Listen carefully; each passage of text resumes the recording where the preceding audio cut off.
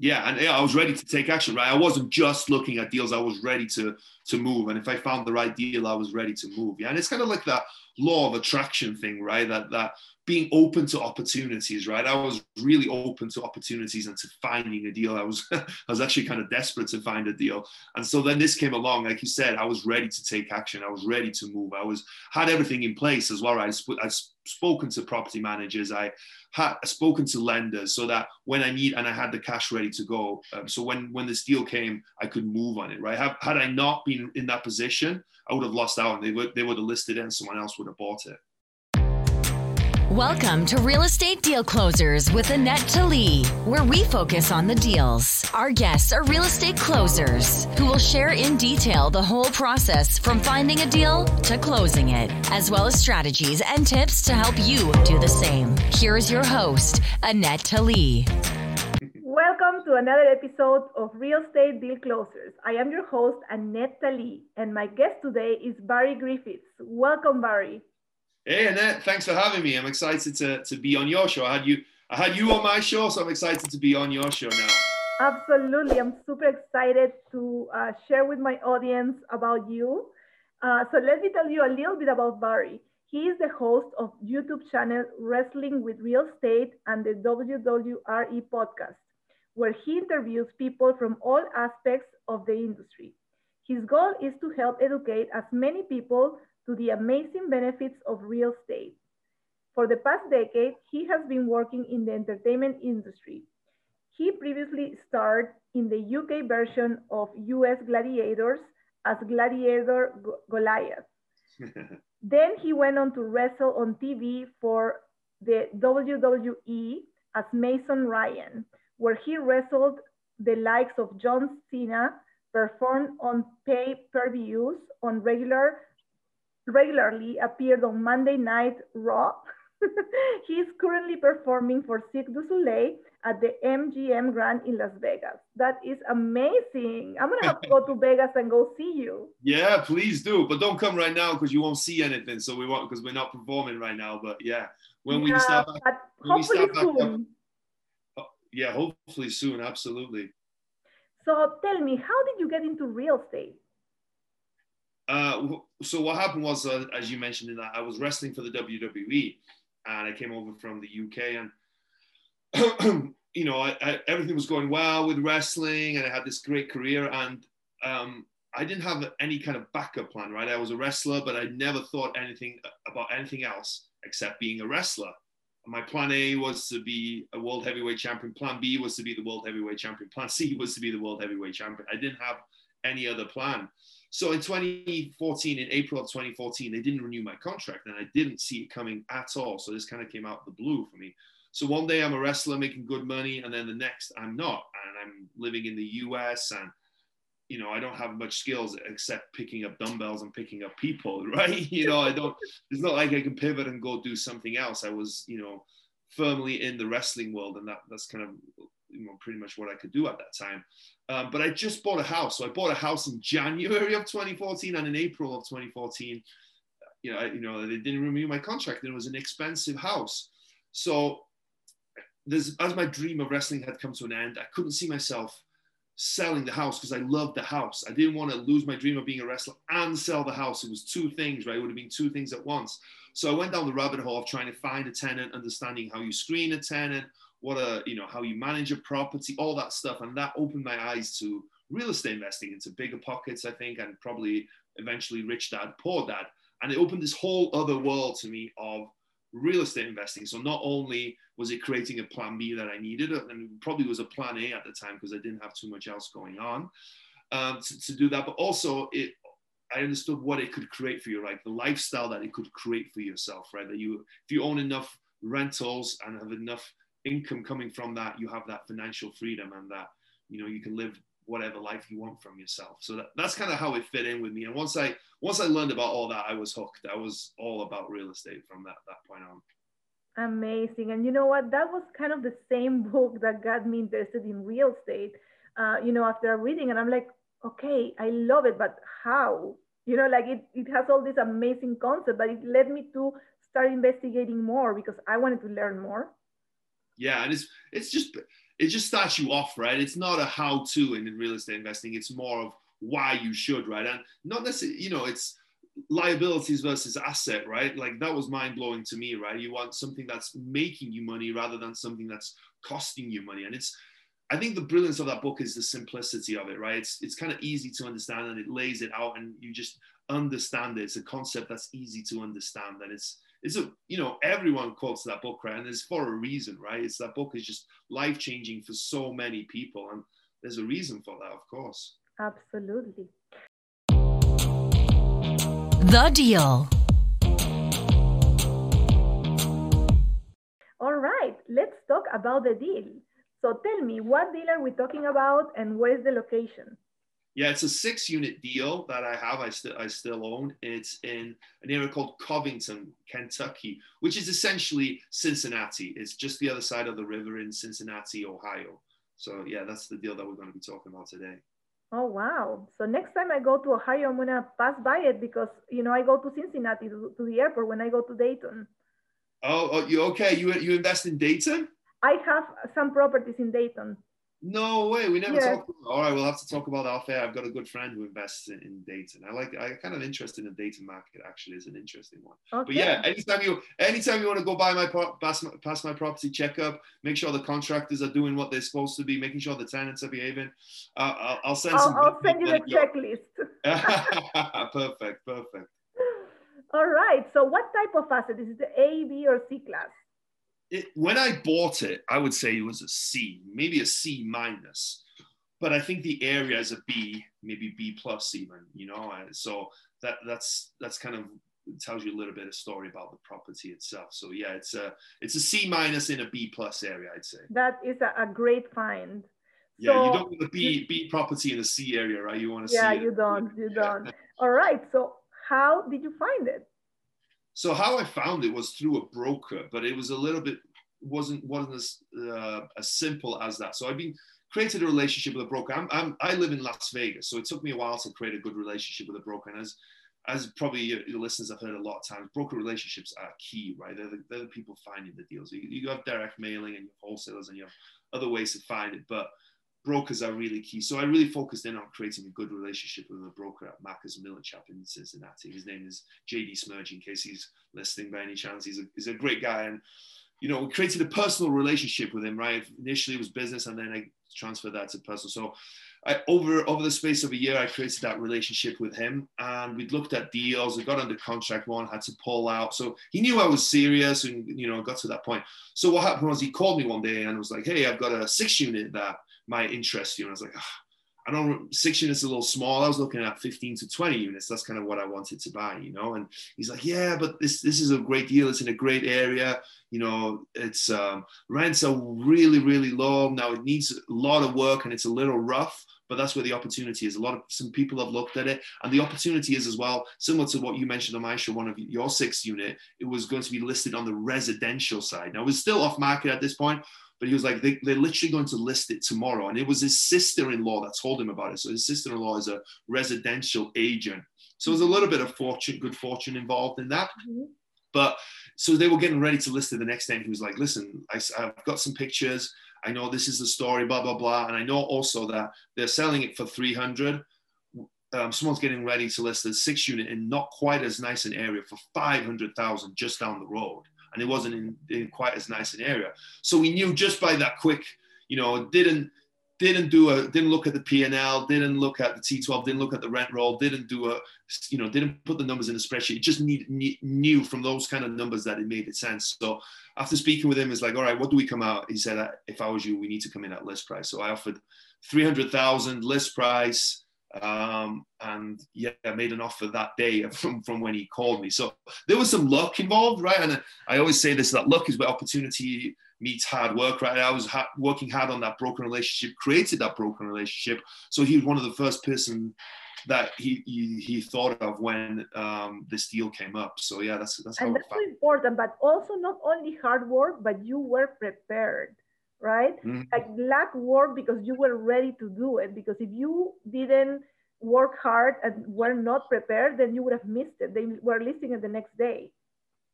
Yeah, and yeah, I was ready to take action, right? I wasn't just looking at deals. I was ready to move. And if I found the right deal, I was ready to move. Yeah. And it's kind of like that law of attraction thing, right? That being open to opportunities, right? I was really open to opportunities and to finding a deal. I was I was actually kind of desperate to find a deal. And so then this came along, like you said, I was ready to take action. I was ready to move. Had everything in place as well, right? I've spoken to property managers. I had spoken to lenders so that when I had the cash ready to go. So when this deal came, I could move on it, right? Had I not been in that position, I would have lost out, and they would have listed it and someone else would have bought it. Absolutely, absolutely. All right, so you bought it basically at listing price. So how did you pay for it, or did you finance it? Tell me about the financing of it. Yeah, so I used commercial financing for it, right?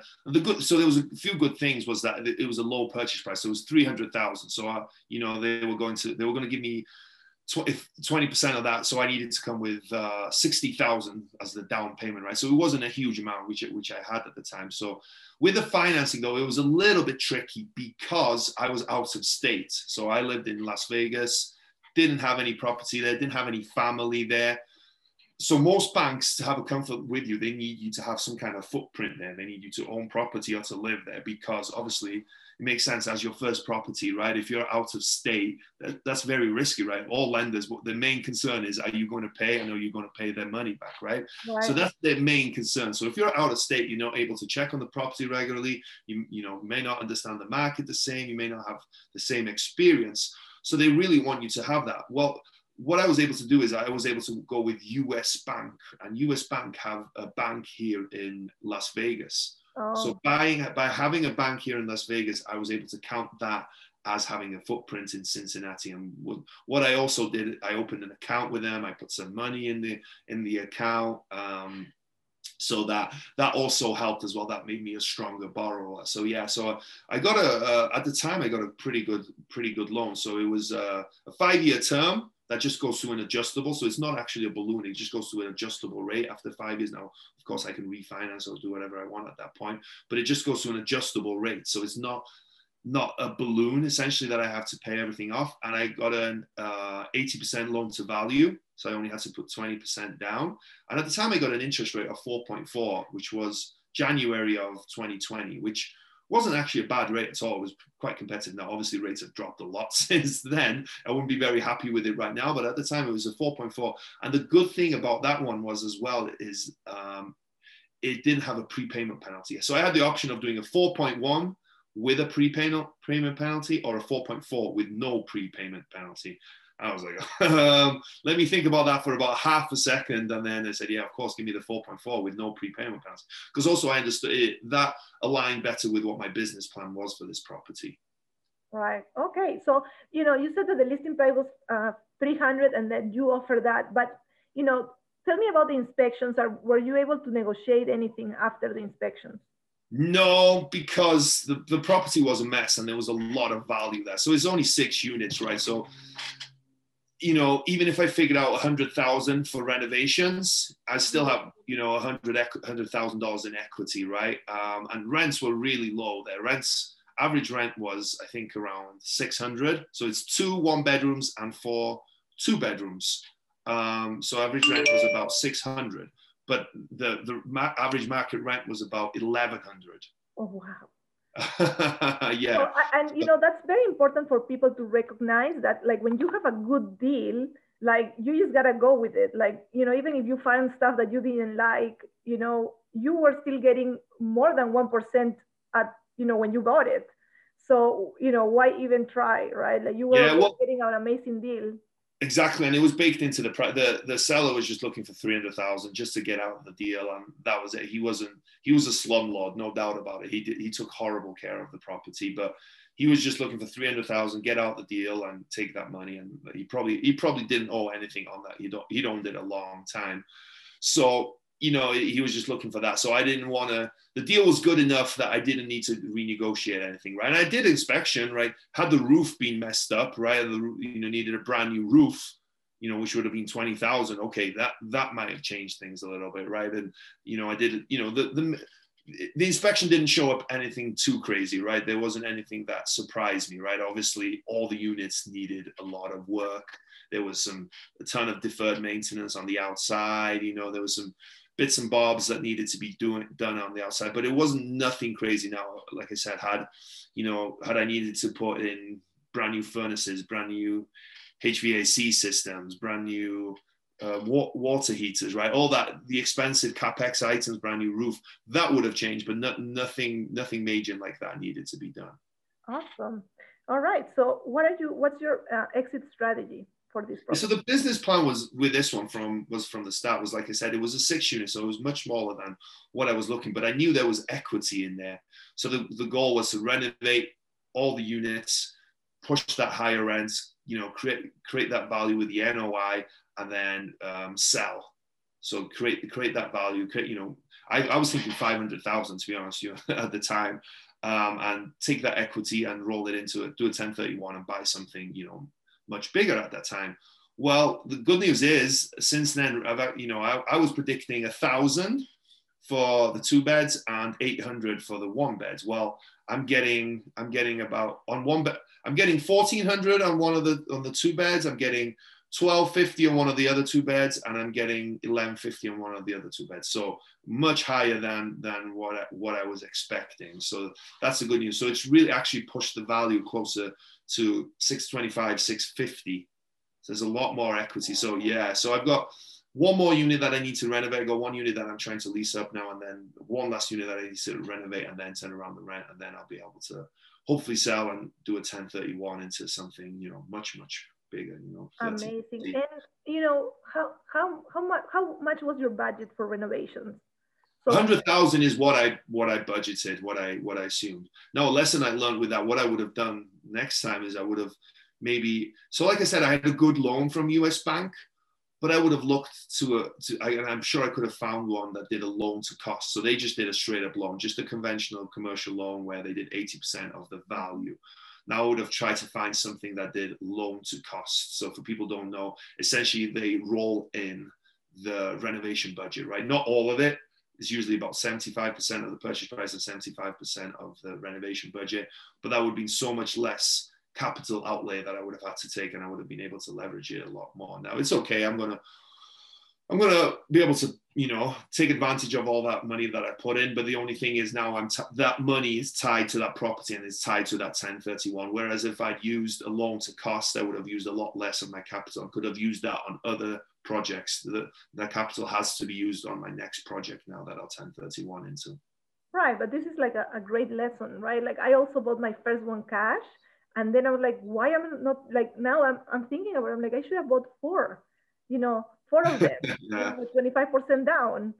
Yeah. So, yeah, it depends. And it depends where you are in your investing career, what you're looking at. Some people, they're scared to death of leverage, right? And that's because of certain experiences or what they've been taught. And that's fine, right?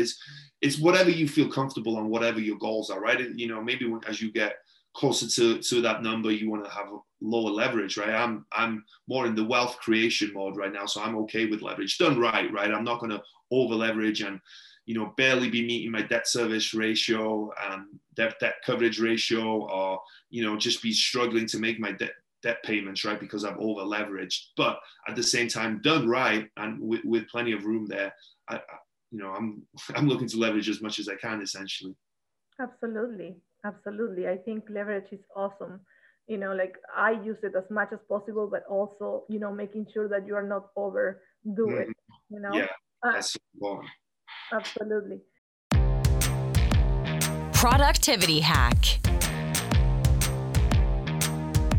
All right. So let's talk about your productivity hack.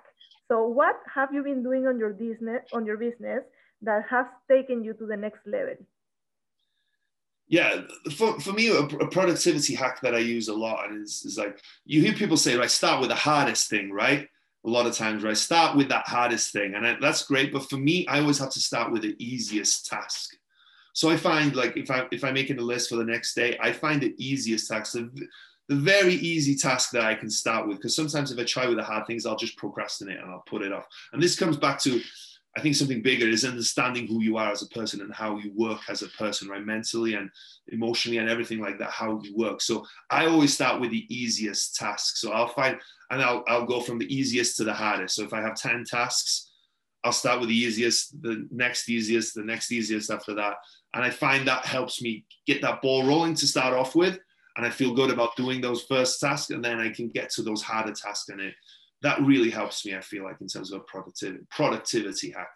Now, I think as advice for people, I think it's a better advice for people is rather than that is understanding who you are as a person and how you work. And I think that would be my productivity hack to people, is because it's not necessarily a direct productivity hack, but you need to understand how you work. Are you better in the mornings? Are you better in the evenings? Are you better like I am, starting with the easiest stuff? A lot of people are better starting with the hardest thing, because once they've got that hardest thing out of the way, everything else becomes easier. So it's just understanding yourself as a person, I think, is very, very important. Absolutely. And sometimes I am driving and I have, that's the time when I try to do phone calls, because my time is very limited. Like I just know that I look at my list and I'm like, okay, what can I do while I'm driving to pick up the kids from school, so I can get more stuff done. So you got to understand who you are, like you said, and adjust that to your personality. For sure. Absolutely. Expert tips. All right. So now we are in the part of the show where you're going to share with me 3 expert tips. And Barry is going to share 3 expert tips on mindset. Yeah, absolutely. I think mindset is so important. I even have a part of my podcast that is dedicated just to mindset, because I think it's so important. And, I figured this out through a lot of self-reflection, right? I mentioned earlier in the podcast that when my contract wasn't renewed with WWE, that was a really hard point in my time, because I had always identified as a wrestler. I'm a wrestler. I'll be a wrestler for the rest of my life. That's who I am. And that's what I've always done. Well, now my wrestling career came to an end, and I had to figure out, well, who am I? I'd been riding this wave of wrestling, moved to the US, making good money, being on TV, doing all this really cool stuff, and was able to just ride that wave and not really worry about it and not have any self-reflection. So when that happened, I had a lot of self-reflection, which led me down the path of mindset and realized how important it is. So the one tip I would want to talk about is self-talk.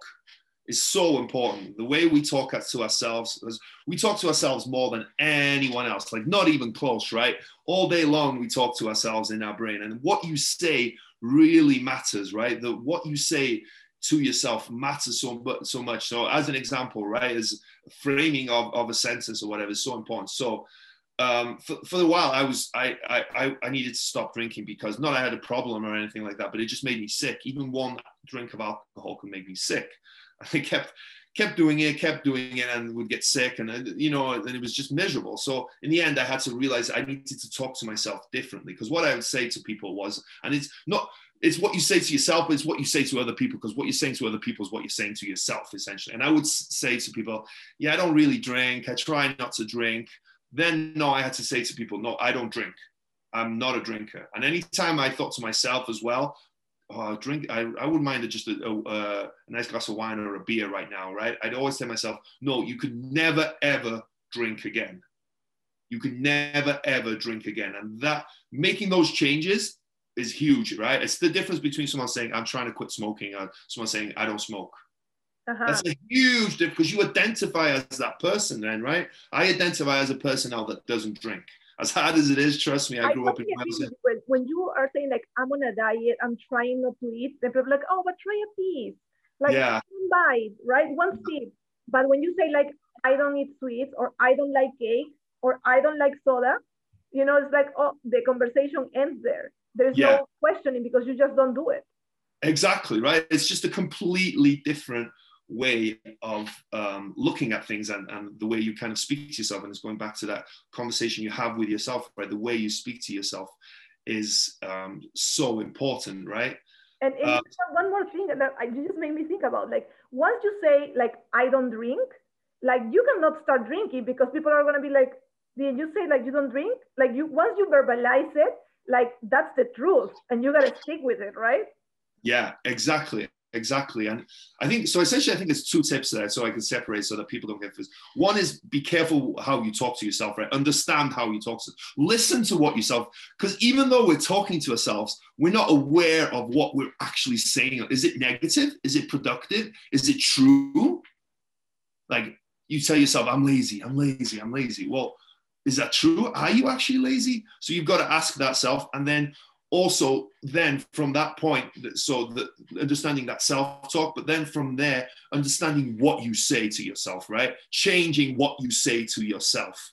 Like, you know, if you're telling yourself, hey, I'm successful, hey, I'm hardworking, that then also manifests itself inside of yourself then as well. It really does like build on you, and like it creates a different person, I think. It really, really does, right?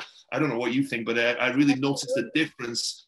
And trust me, I have to this day, I have to be careful about it, right? It's easy to get into that negative self-talk, but at least now I'm able to catch it. Whereas before I didn't notice that I was even doing it, but now I'm aware. I'll be like, okay, stop that, think positive, do something else, right? Absolutely.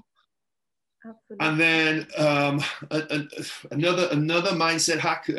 I should have thought about this a little bit more. Is, but I think a mindset hack that I've realized recently as well is having clarity. Clarity is so important in part as your mindset, right?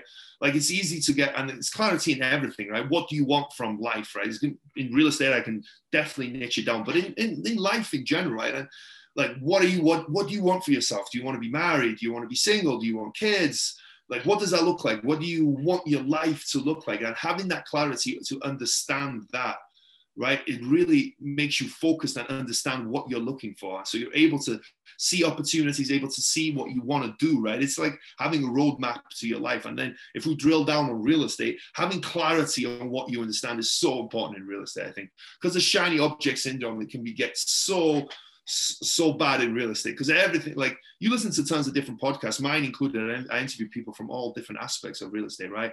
You'll have someone doing tax liens, someone who's wholesaling, someone who's doing single family buy and holds, someone that's doing multi-family buy and holds, someone that's doing syndication. There's so many different things out there that can catch your attention. So you want to have that clarity and that focus on what you're doing. Really, it's so important. So, you know, like you are, right? You're focused on multifamily syndication, right? Me too.